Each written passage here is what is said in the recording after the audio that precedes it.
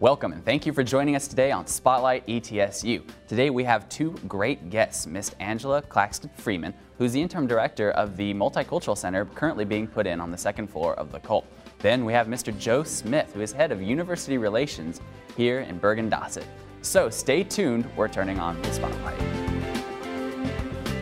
We're here with Angela Claxton-Freeman, who is the interim director of the new Multicultural Center on the second floor of the Culp. So first off, could you tell us, what is the Multicultural Center? The Multicultural Center is basically a statement about the university's commitment to multiculturalism and diversity. It will give us an opportunity to celebrate cultures all over the campus. When you really think about it, our campus is more diverse than the broader population. So it allows us to bring the experiences of the world into the campus, into the community. We'll be celebrating all cultures, not just those cultures that are traditionally underserved, but our principal aim there programmatically is to support students through programs like the Access to Student Success and Quest, Discover. The diversity educators will be there. The Office of Multicultural Affairs will be there to continue to provide the celebrations. International Bug Buddies program, Study Abroad. Oh, really? That's a collaboration that we have with international programs right now. And part They'll of that be is, there. Part of that's currently in Yoakley and other areas, right? So it'll be centralized? Yes. Okay. International programs will remain in Yoakley, but they do have a collaboration with us where those programs will be offered in the center. Okay. In addition to that, we'll have visiting faculty who will help us focus programmatically on those issues that we see are needful. And we've got this fabulous student lounge that in the very front part of the center where all students can feel welcome to just come in, relax, work on collaborative projects. And it's a wonderful looking space already. We it's not hope even that finished we've yet. provided the resource for that, so that people will come together, intercultural dialogue, talk to each other. That's one of the ways that we can help promote a big multiculturalism. place with just a ton of information for people Resources, to come together, programs, really get to know each other. Yes. Okay. So we'll get it out of the way first real quick, this question. When will it open? The grand opening is January 19th that week, the first week of school, second spring semester. Okay, so straight with the new semester. Straight with the new semester. Quick off to a good start. Very cool. Well, one of the questions I had was if there's going to be offices in there, and you've already said that the Office of Multicultural Affairs, is that correct? Is that the entire office portion? No. Is it going to be administrative or more for information? The Office of Multicultural Affairs, you know, is directed by Laura Terry, and Laura's office will be in the Multicultural Center. Okay. The programs that the Office of Multicultural Affairs does for student organizations will remain in source. Okay. All right. So there's not a clear, clear distinction. It's got its two separate functions. Yes. To specialize and serve it better. Okay. So one of the biggest questions I had, or one of my biggest interests for the Multicultural Center, was to ask, what you've already addressed a little bit, to ask about the mood. Okay. By that I mean, is it an attempt to make the campus more attractive internationally to students? Is it to combat prejudices? Or is it simply a place where people can come and say, hey, your language sounds pretty cool, tell me about it? It's all of that. It's a place where we can help people broaden their awareness about cultures around the world. It's a place where we can celebrate the diversity that we have here in the campus. I was interested to learn that our largest ethnic diversity on the campus is really international students. We have a pretty significant Saudi Arabian population here, as well as Chinese, as well as African, and then we have Latinos, Hispanic, and we have African Americans, and so we've got a pretty broad cultural base in the campus. So we'll be celebrating that, helping people to create an awareness that will help them as they leave the campus and into the world. They'll have a greater familiarity. And yes, we are here to address issues that come up as current events, to give people space and an opportunity to discuss some of those critical issues around racism, discrimination, understanding how to get along better with people. So it's not just education, but as you say, celebration. Celebration, education, support, Okay. all three of those. Do you think, now, a college campus in general are very diverse places, and so, and even in everyday life, we should, celebrate diversity and, international cultures and just the education and opportunities that can, come from learning about different people. But would you say that ETSU perhaps has a particular need for this beyond what a normal university might? We service a very rural communities, we service very rural communities oftentimes, which are stereotypically attached to very conservative attitudes and whatnot. So would you say that ETSU, because of this, has a special need going beyond what the average university might need for this sort of endeavor? I don't know necessarily that we are saying that we need it more than other universities. The issue at ETSU is that we haven't done it until this point. Many universities have multicultural centers around the nation. This is not something that is brand new, a brand new concept for universities. There have been studies at ETSU on the climate, racial climate, climate for people that are not gender traditional, if I can use that term. And all of those studies have said that ETSU would benefit from a multicultural center. And I mean, going as far back as 15 years ago in study. And when the university went through the strategic planning process, Committee for 125, the Student Services and Activities Group made the recommendation that the university open a center. And Dr. Nolan's support behind that was to establish a committee and let's get it done, basically. And so here we are. His commitment to that has been significant. Okay, very cool. So what sort of events could be held in the Multicultural Center? All kinds of events that go along with multiculturalism. We'll be having different types of celebrations, workshops, presentations, seminars, faculty level opportunities, as well as students and staff.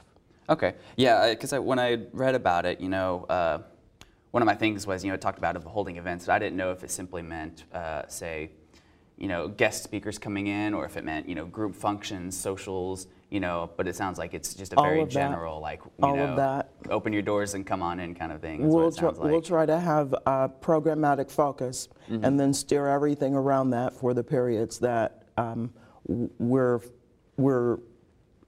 implementing major program focus. It'll have celebrations, it'll have presentations, workshops, seminars, socials. Very cool. All tied together around themes.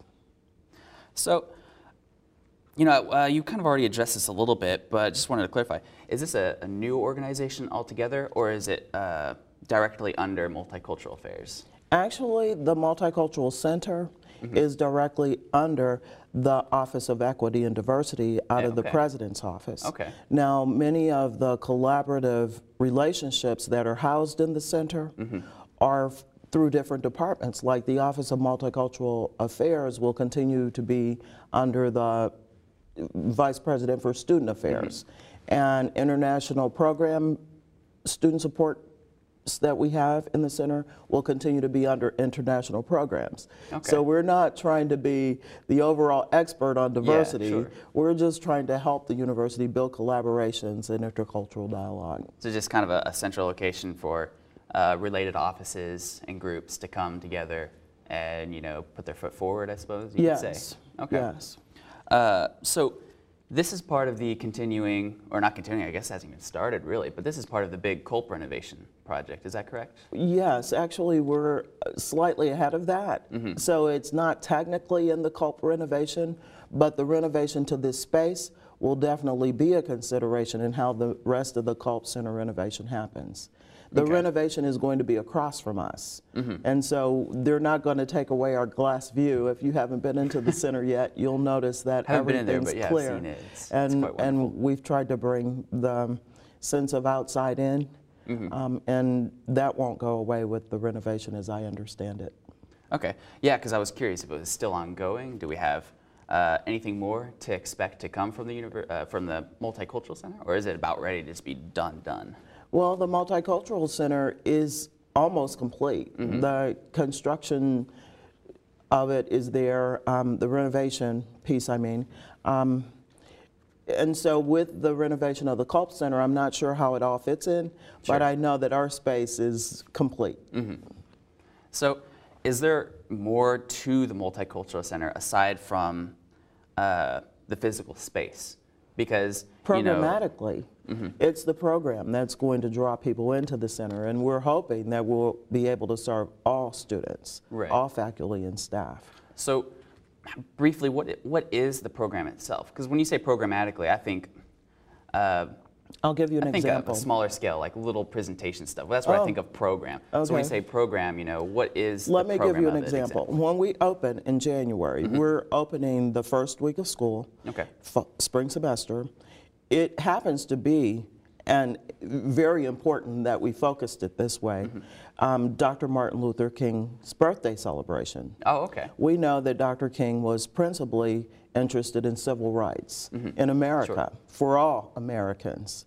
So our program that week will focus on civil rights and various aspects of it. We'll have 3 keynote speakers that will come in that week. We'll have a celebration, we'll have the ribbon cutting, we'll have intercultural dialogue through online discussion groups, and hopefully we'll have a lot of students and classes come through for some of the workshops that'll be offered. So that's what I mean programmatically. We're going to try to draw attention to certain issues that impact all of us. Very cool.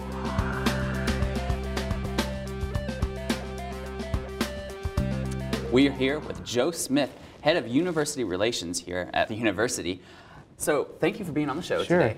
What can you tell us first about what it is your job entails? Sure. Well, the University Relations Division is essentially the public relations office. It's a large division that encompasses a number of areas within communication.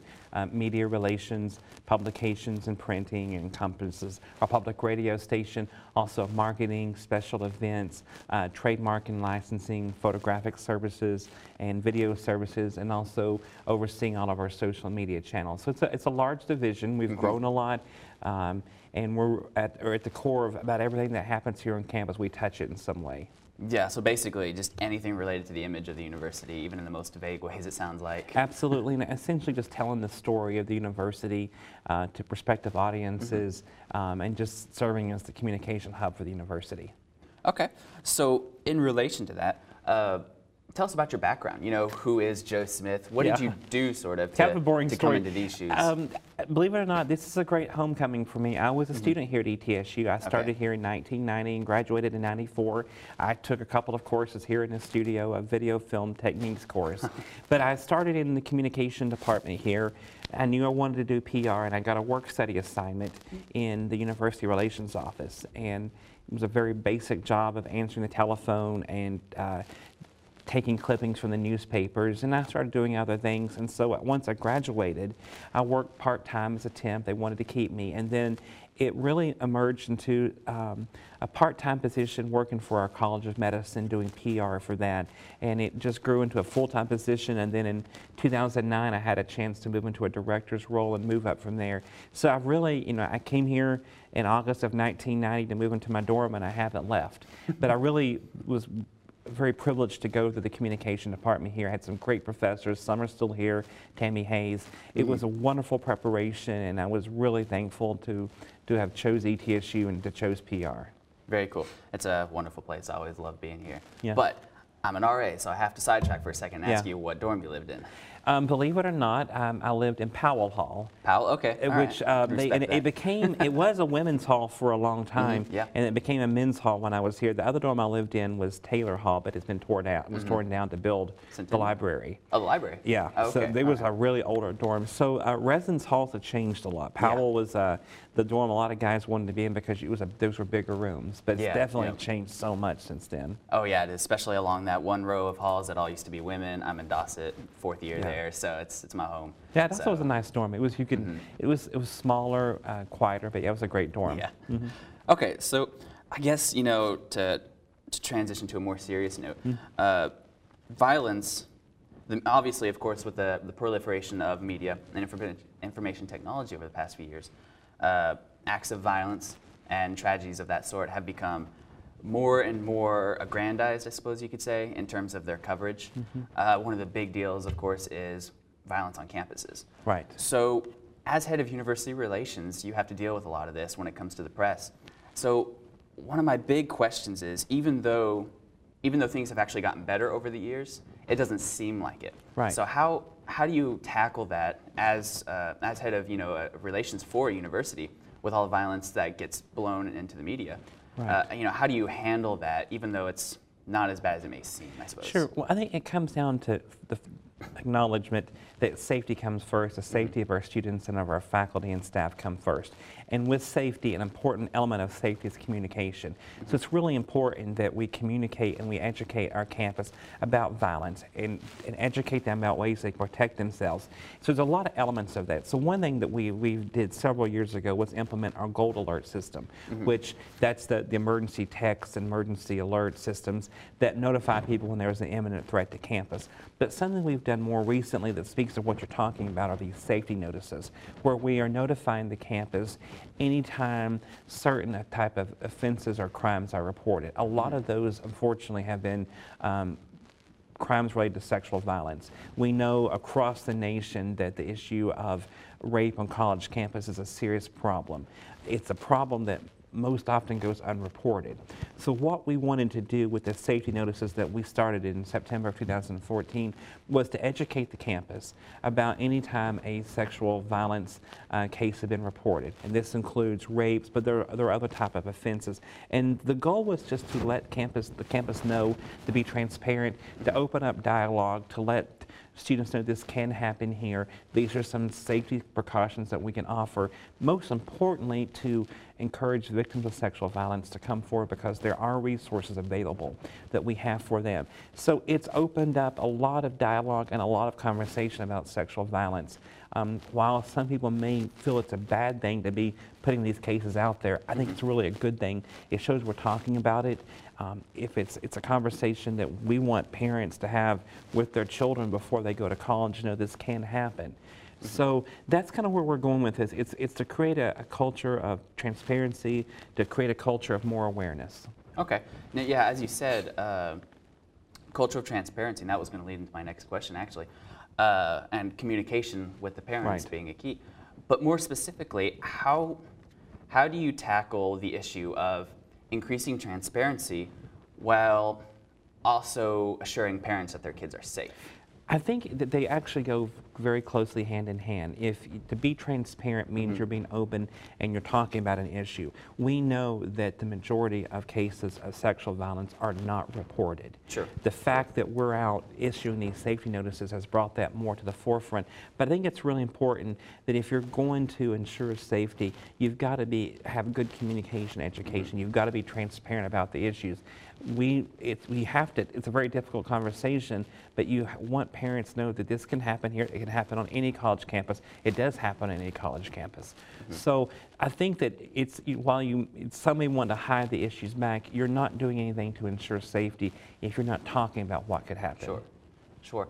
What about, though, in the cases of, with this being a very rural area, a lot of people are spread out, so, it's not like a very urban area. So, excuse me, in terms of parents who the only information they hear are the negatives. For example, parents out in the smaller communities, all they do is they turn on WJHL or they turn on WCYB and they hear about this rape case or that rape case or this sexual assault case. But they don't get any of the more positive the more positive endeavors that ETSU actively puts forward. Right. So how do you try to proliferate that information out to these individuals, I suppose you could say, that only get the negative normally? I think it's unfortunate, but it's how the news industry has always worked. Is sensational negative stories do take the top part of the news block. They're going to be above the fold news. They're going to lead the broadcast on radio. So that's going to happen. I think it's important. It goes back to with with where we are today, you know, there was a time that most everyone got their news from news outlets. Sure. But we have other platforms now through social media, through publications, and those are venues where we're able to tell our story, to tell some of the things that are happening here. You know, I will say that the local media is very fair in their coverage, and they will, you know, cover stories that focus beyond just criminal things. Sure. But it's really important that you have to find venues to always be telling your story, knowing though that when the negative happens, it's going to have a presence there. Now that's a good thing in some respect. If there's been a situation on campus and there's a suspect on the loose, we need the media to help spread the word about that. So again, through those stories, I still think there's an opportunity for education, which is really important. And in that, something you just said actually really hit me was telling the story, new veins to tell the story. And I suppose that's kind of what you do, right? Absolutely. You're constantly exploring new veins of telling the story of ETSU. One of the biggest ways nowadays is social media. Absolutely, it's a big part of it, yes. How do you take advantage of social media to spread the message? Because anybody can get on Twitter and make an account and try to make it known and try to spread information, but that doesn't mean they're always successful. Right, I think we've been very deliberate in our efforts to, as we're writing content, as we're taking photographs or capturing video, that we do create content that has a place in social media. So it's something that we do on a daily basis that we're very attentive to, and as promote opportunities to reach students and reach our audiences through social media. One thing that I'm really talking about telling stories that I've loved doing was on our new homepage, when it's launched, right at 2 years ago. Yep. One of the main elements of our homepage is there's a profile about a new student there. So we tell those stories all the time. Every week there's a new story about a student, what brought the student here, what's their journey been, where are they going from here. Yeah, okay. And I would actually say, I mean, I'm not a communications professional, but I definitely personally enjoy that on the homepage. So especially with a smaller university, it always feels like, you know, the next person, you know, the person next to you is the person on the homepage, you know. So absolutely. Better than if you went to UTK or something where, you know, many thousands and thousands of students. It's created a great sense of community, yes. Exactly, community. So I guess in the same vein of community, knowing what's going around here, you mentioned before we started construction projects. Right. So what are some big construction projects that you could tell us about that are coming to campus? Of course, we know about the football stadium, and that's a big one. They just broke ground on that on Monday, or yesterday, actually. Absolutely. Well, there's been, you know, we went through a number of years where there was not a lot of construction taking place on campus. The garage was completed. But in the upcoming weeks, months, and year, you'll see a lot of things happen. Of course, the football stadium will begin construction. The other big one is our new Fine and Performing Arts Center, which will be located next to the Millennium Center. That's exciting. There'll also be some major renovation projects. The Culp Center will undergo a major renovation in upcoming years.